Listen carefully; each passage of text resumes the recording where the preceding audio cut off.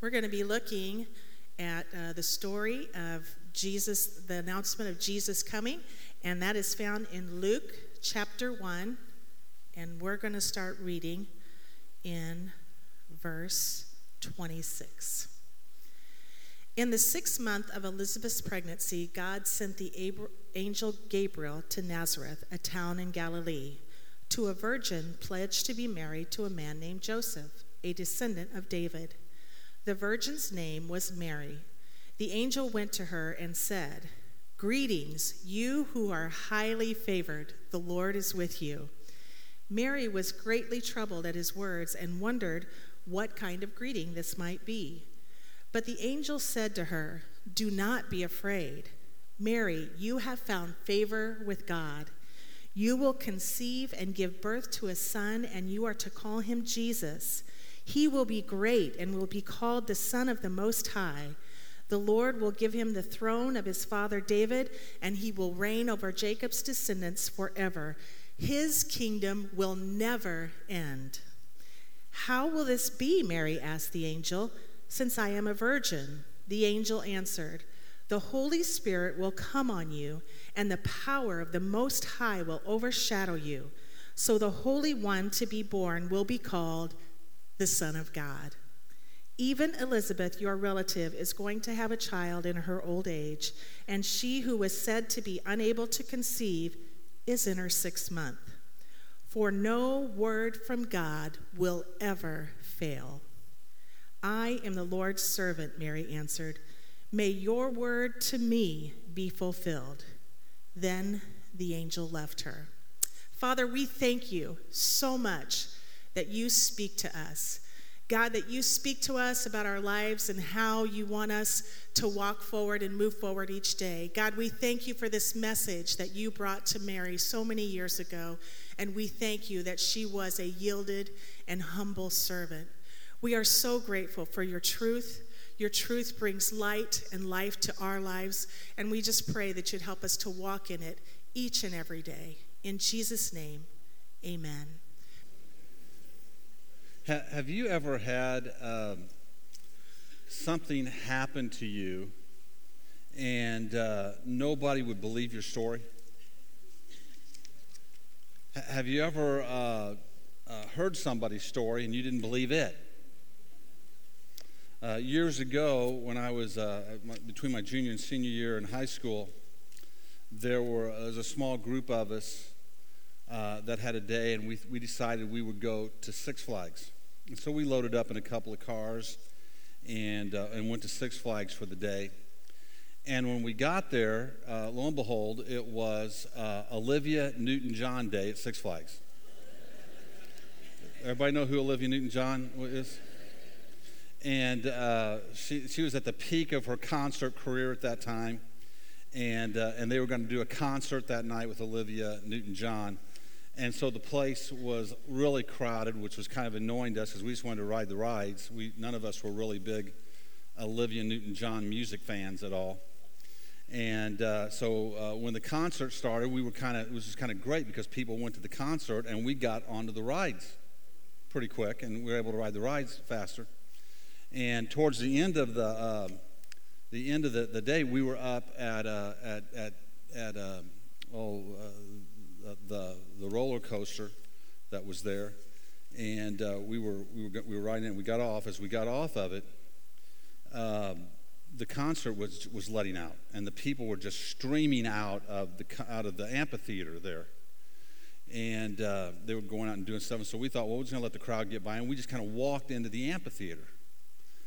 And we get into the amphitheater, and down at the stage, through the stage, is Olivia Newton-John signing autographs.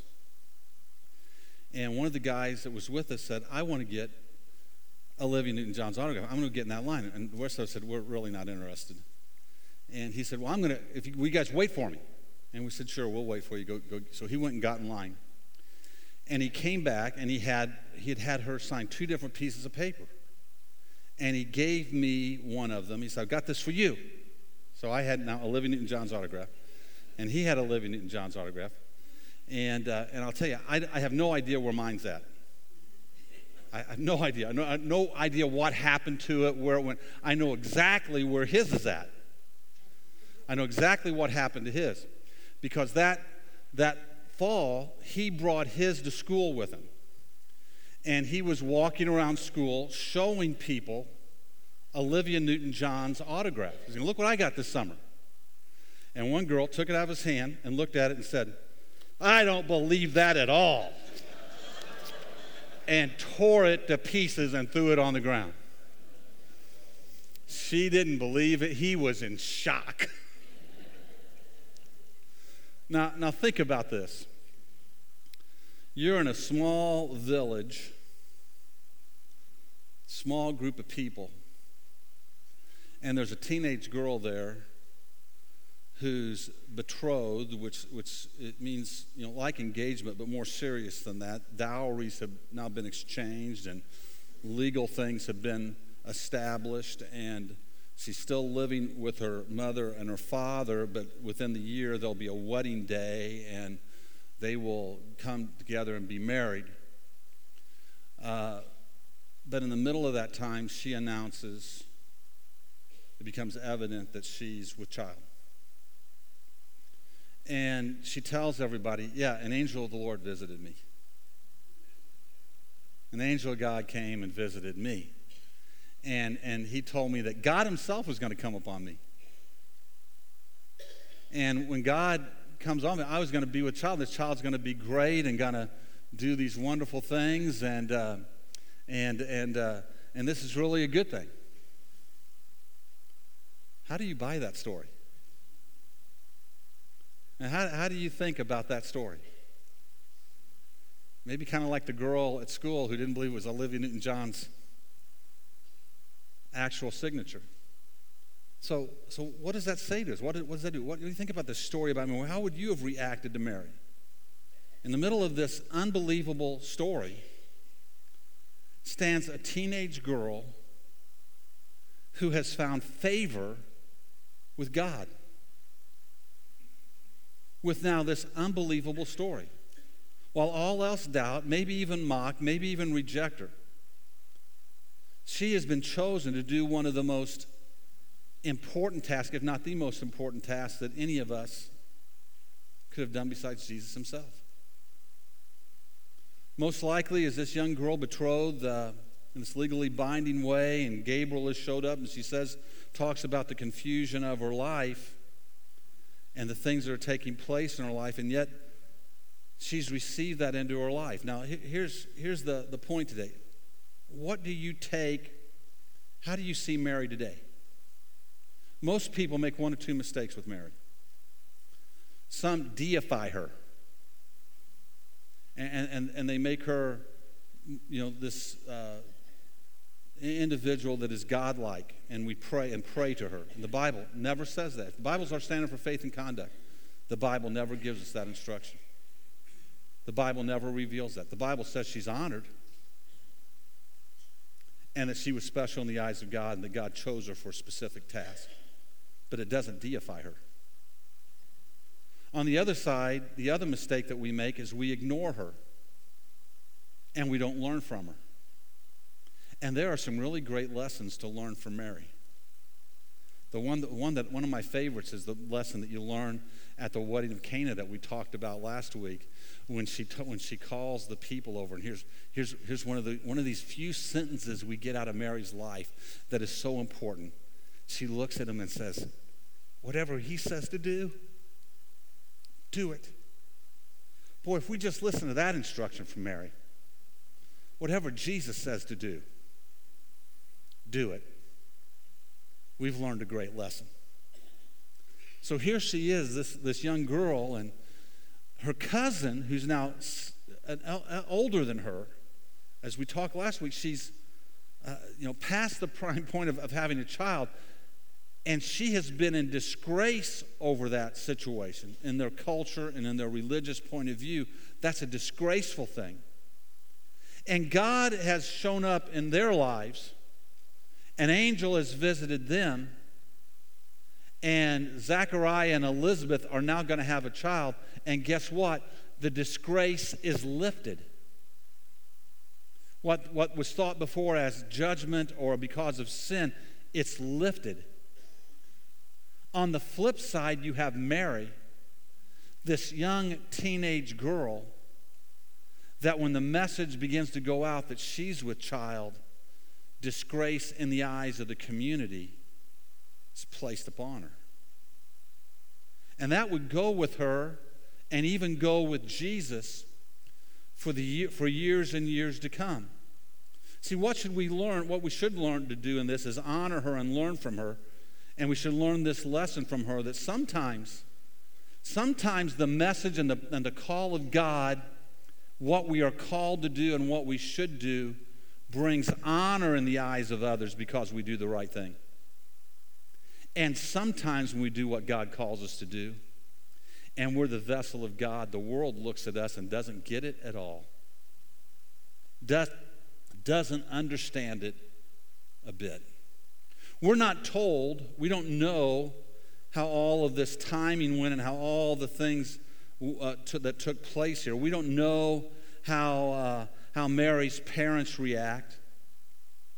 We don't know all about how the community acts. We get a little bit of insight. It's almost like President Obama and where his birth certificate is at. Because years later, Jesus would heal this blind guy. And the Pharisees would have this blind guy in and be questioning him about what happened. And they reviled him and they said, you are his disciple, but we are the disciples of Moses. We know that God has spoken to Moses, but as for this man, we don't even know where he comes from. They weren't talking about the city he was born in. They knew exactly where he was born. They were talking about the rumors they had heard. We don't even know really who his father is. We don't even know whether he's one of us or whether he's born of a Samaritan or whether he's born of a Roman soldier. We don't even know where he comes from. The story had gone on, just like it does in political times today. The story rolls on in political times of that day. They'd done their research. They'd looked into his background. And that story was still being told, as stories are still told today. So how do we react in the middle of all of these things? Joseph's reaction is a gracious one, but a logical one. Joseph looks at her, and he's betrothed to be married to her. But, guys, what would you say? I mean, what would you say when the girl you're engaged to says, by the way, I'm pregnant, and you know it's not yours. You know what? Don't worry about it. It's from God. What are you saying? You're saying, sweetheart, love you, but this is too much for me. This is a little out there for me. And that's where Joseph was at. Joseph was in this story, and yet he wasn't angry. He was gracious, more gracious than maybe most of us would be. He was kind, and he thought, I'm going to divorce her. I'm going to end this relationship. This is too much. She is flipped out. She doesn't know no telling what's happened to her here, and she's really lost it, and I don't need this in my life for the rest of my life. And the Bible teaches that he had in his mind to quietly, because he was gracious, divorce her and put an end to things. And then one night, Joseph has a dream. And this dream is so alive. It is so vivid. It is so impactful in Joseph's life. It reaches down into the very core of his being. Because you've got to think, what would it take to change my mind on this point of thing? God brought this dream into 3D living color inside of his heart. And when Joseph woke up, he knew that what Mary was telling him was the truth. And he went and he said, okay, come into my home. And the Bible says he brought her into his home from that day forward. Now, the village would naturally say, Joseph wouldn't have done that if he wasn't the father. That's probably the rumor that would go about at that day. But Joseph knew the truth. And Mary knew the truth. And most importantly, God knew the truth. So here we have this young girl, unmarried and with child, with some idea of the trouble that's going to happen in her life. Not naive to the things that are going to take place. And here's where we learn one of the other great stories, because, see, friends, there weren't angels singing over the city telling them that what was inside of Mary's womb was from God. She was out there on her own. And sometimes as the church, as believers, we are out there on our own. Us and God and nobody else getting it. And we're called to be faithful. We're called to be faithful. And here are the wonderful words of Mary. Behold, I am a servant of the Lord. I am a servant of the Lord. I'm not here for God to make my life easy. I'm here as his servant. And she says, let it be to me according to your word. And the angel departed from her. Mary's faith and obedience are worthy of honor. And Mary's faith and obedience are worthy of us learning a lesson about how we should also live our lives and what we should do as a people who follow after Jesus and who follow after God. God, I am your servant. Be it unto me according to your will. From time to time, somebody will come to me and they will say something along these lines. Will you believe God with me for? And they will be talking about maybe healing in their life or a new job or some change to take place in their life. And I want you to know, I want to be really clear about this. If what that person is saying is, I believe God is able to heal me. I believe God can reach down and heal me today. I believe he has that power to do that. I believe he gives me the right in his word to ask for that. And I believe he gives me the right to go to others and ask them to pray with me. And Pastor, I'm coming to you and I'm saying, will you pray with me? Because I would really like it if God healed me, or God got me a new job, or God healed this circumstances and delivered me from this, or delivered my child from this. I would really like it if that happened. I'm all in. I'm all in. God's able. God can do the impossible. I am all in to pray and say, God, this is what we want. The Bible gives us every right in the world to bring our prayers, our supplications, our requests before God, and to ask God to do something that we want him to do. On the flip side of that, though, is this. If we've gotten our doctrine confused, and we think that we have some scriptural right that we can back God legally in a corner, and he is our servant and we're not his servant, and he has to snap to our attention and to our desires, and we're not to submit ourselves to his desires. If we think we have some right to say, this is the way it's going to be, and if I get enough people praying with me, and if I can muster enough faith, God must sit up on his throne and do what I ask, then we've changed our relationship with God. Here it is.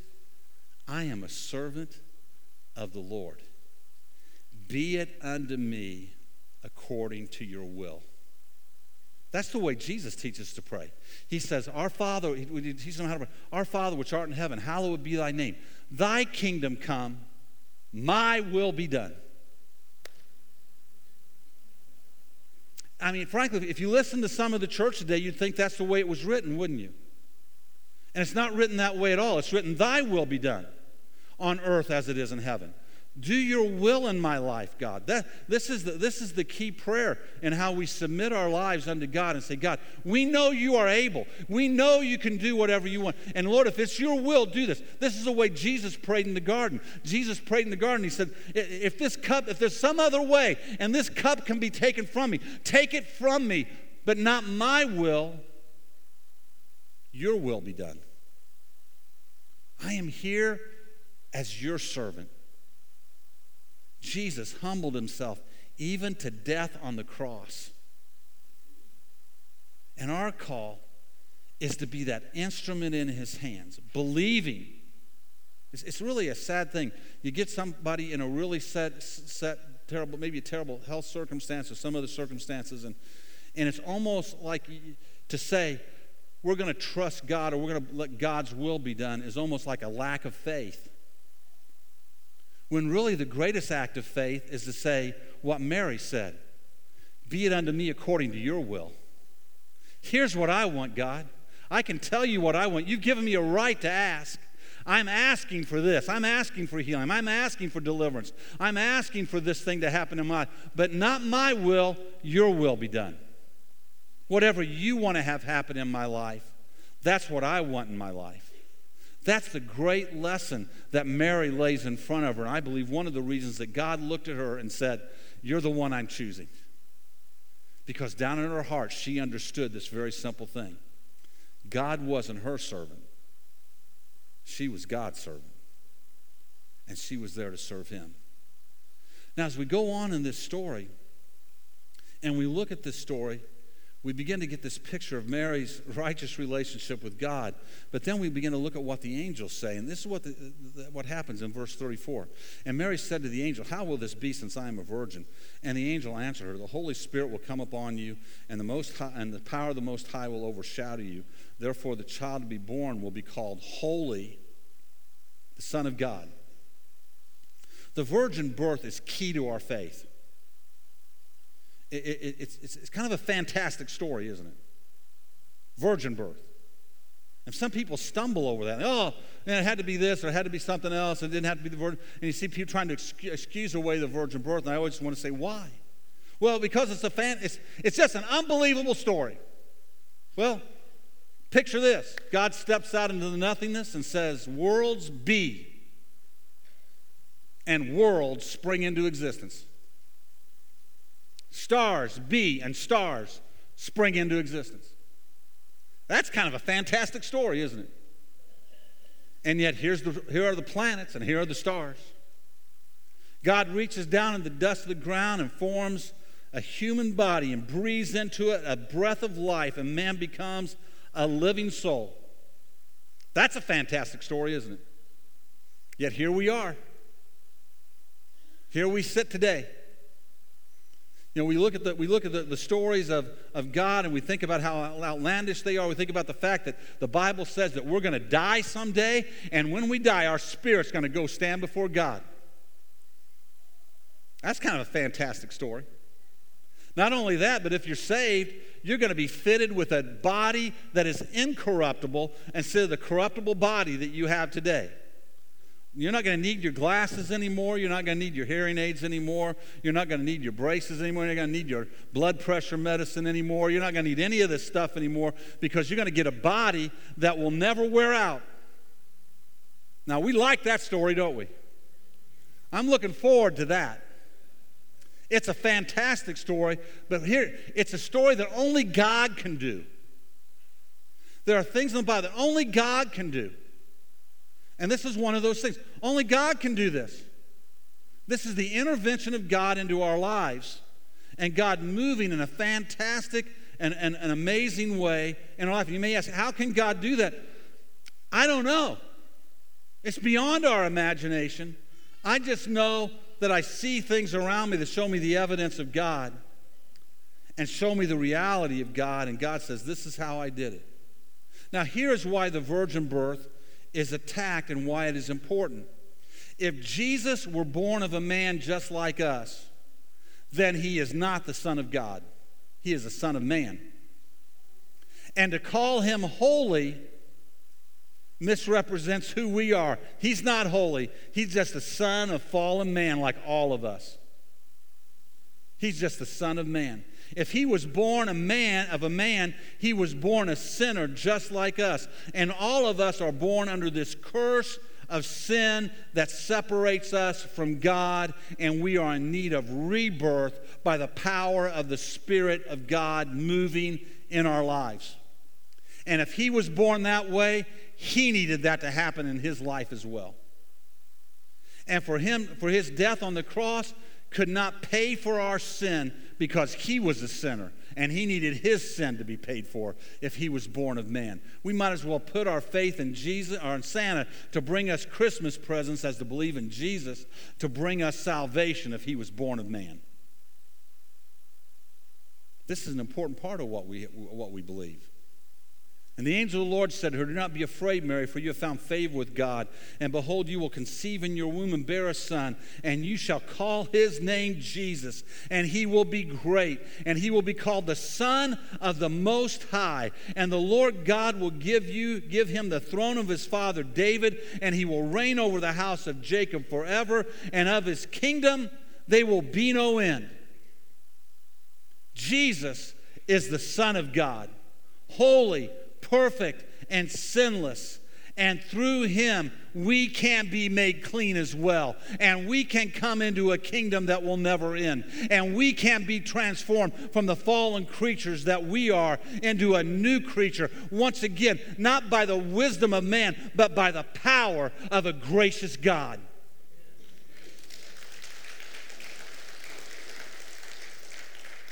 Now, again, this is where the enemy pushes us to one of two sides. In our culture today, what we're facing in America today is this cry that nobody's really a sinner. There's nothing corrupt in us. We are just who we are. And whatever that is should just be let loose to be whatever it is. This is one of the worst pieces of advice. I hear Christians give this piece of advice. It's one of the worst pieces of advice I hear people ever give anybody. Just be yourself. And I always want to go, no. Don't be yourself. Who you are is a corrupted, sin-filled person. Be who Jesus would have you to be. Be this transformed creature of God. Don't be yourself. Be changed. Look at what God would have you to be and let the work of God take place in your life. But we live in a society today that wants to take whatever corrupt thing is going on in our mind, whatever immoral thing is going on in our heart, whatever broken thing is going on in our thinking, and say to us, just, hey, whatever makes you happy today, whatever fulfills you today, just be yourself and go for it. You're okay, I'm okay, and nobody should look at anybody and say anything's wrong. That's the message of the day, and it's a lie. Now, here's the flip side. If the enemy can't get you to believe that, here's what he'll whisper in your ear. You have made so many mistakes. You have blown it so badly. You are so corrupted that you cannot be forgiven. And the virgin birth says both of those things are a lie. The virgin birth says God himself, the creator of the universe, God himself, the one who formed man and breathed into his nostrils the breath of life. God himself, who created a spirit in us that will stand before us and has created this planet for us to live on and heaven for us to go to. God himself has come down in the form of a man to pay the price for our sin and to point out to us that we are sinners in need of his grace and to tell us no matter what we have done, we can be forgiven. God himself was there with Mary that night, and what was formed in her was a Son of God that would pay the price for our sin so we could be forgiven. That's the message that comes alive for us today. The virgin birth says to us, you are a sinner in need of a Savior, and to reject him is eternally destructive.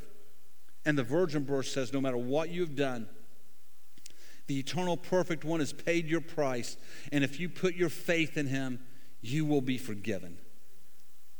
For listen, nothing will be impossible for God.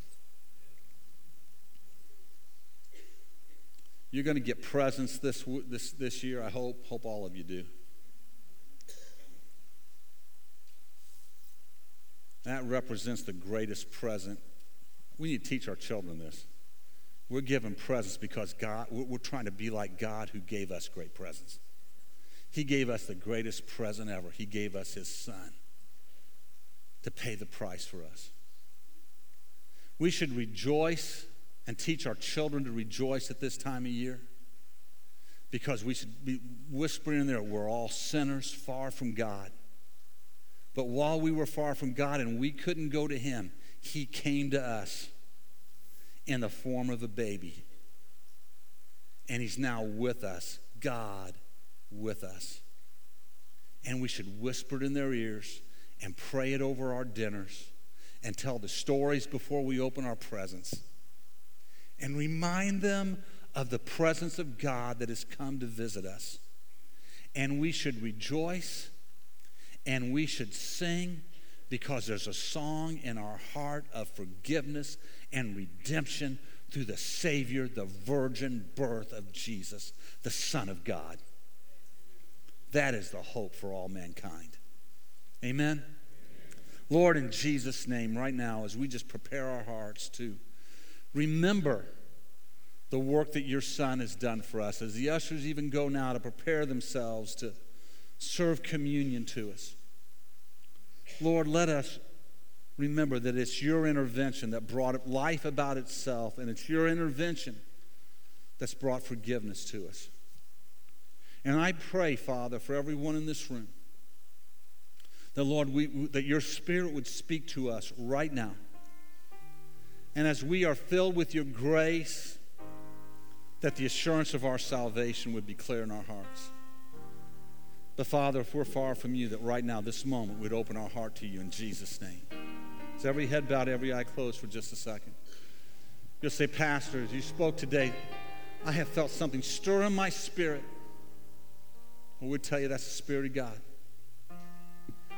It stirred in my spirit that I need to ask Christ to be my Savior and be my Lord today. If that's you, just raise your hand right now and say, Pastor, pray for me. I need Christ to come into my life. I'm looking across this room real quickly today. You raise your hand and say, pray for me. I want Christ in my life today. Cross the balcony.